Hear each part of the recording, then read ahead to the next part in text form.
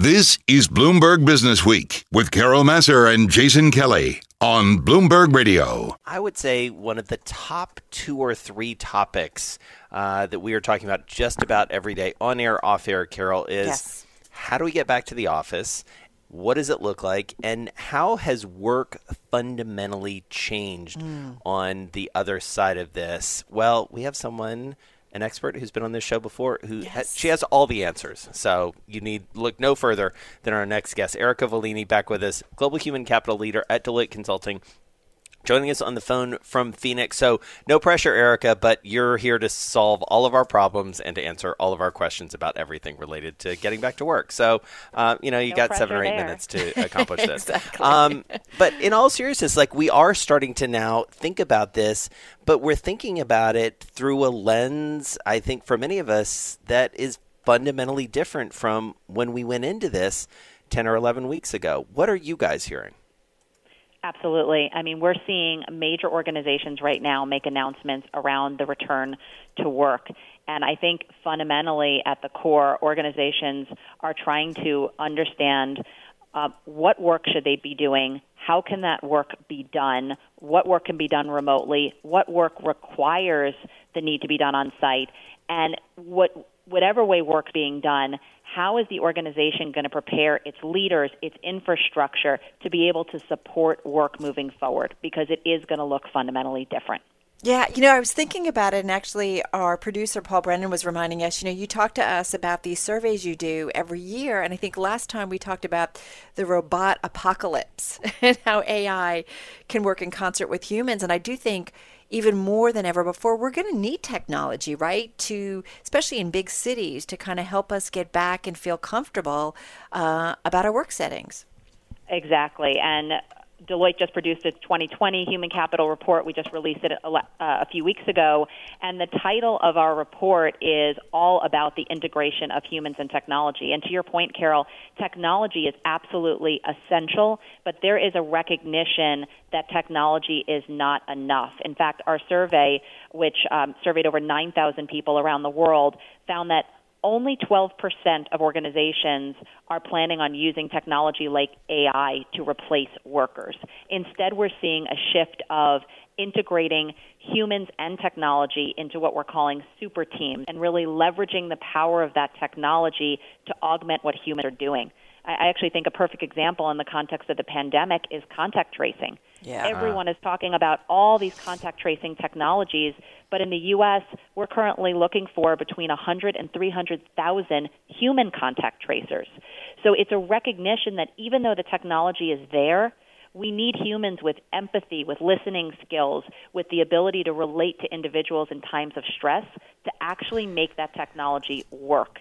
And that's really the mindset that we think organizations need to have as they enter this next decade. I think people don't understand AI. And maybe we've done, everybody hasn't done the best job at explaining how it works. Like we've had some great stories in the magazine, in Business Week magazine, about AI in hospitals, how you can make it possible for workers to do even more by using kind of AI screening with patients. And I just think maybe we've got to do a better job of explaining it.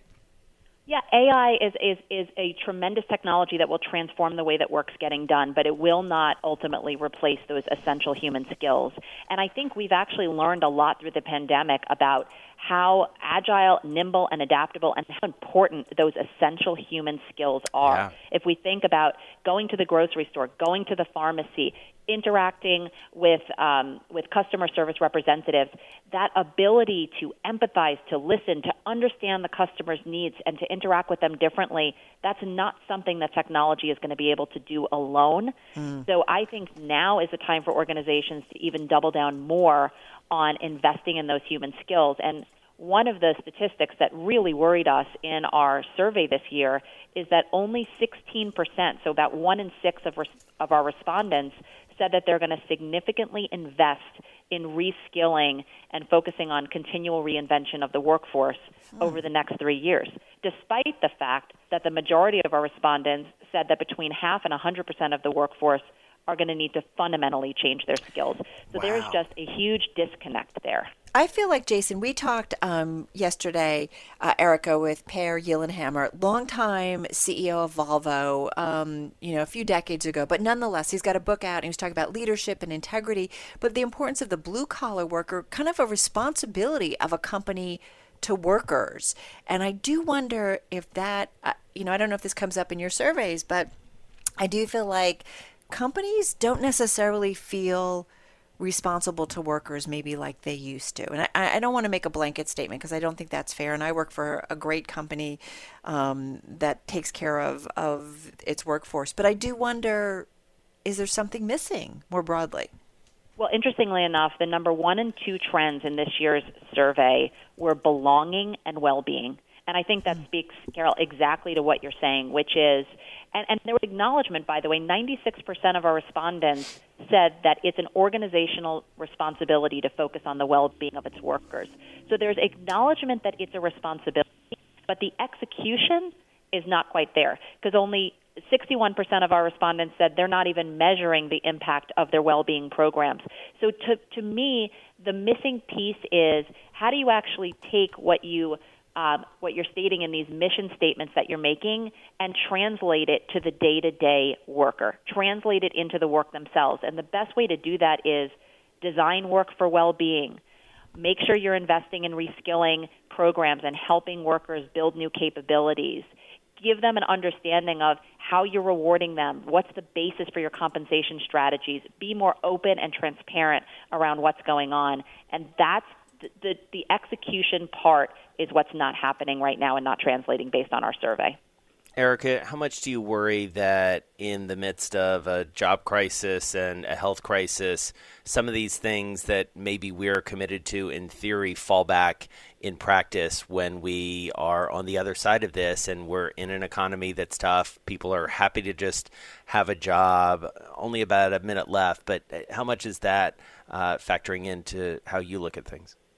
I worry about it a lot, and I think, one of the phrases we're using is let's return to work in the future of work, because what we're trying to communicate to organizations is that we can't just think about returning to work the same way we did before. Yeah. We have to keep an eye towards the future, and we need to make sure we're investing for the future. The war for talent has never really ended, and it will pick up again as the economy picks up. And employees and workers will remember how organizations treated them. And there's a real opportunity right now for organizations to set the tone that's going to be not just as they pandemic, but for the next decade. Yeah. All right, we're going to leave it there. Great to catch up with you. Thanks so much for the time. Erica Volini is Global Human Capital Leader for Deloitte Consulting, joining us on the phone from Phoenix. A really interesting conversation and an important one as we all think about returning to the office, not returning to the office, and what work is going to look like.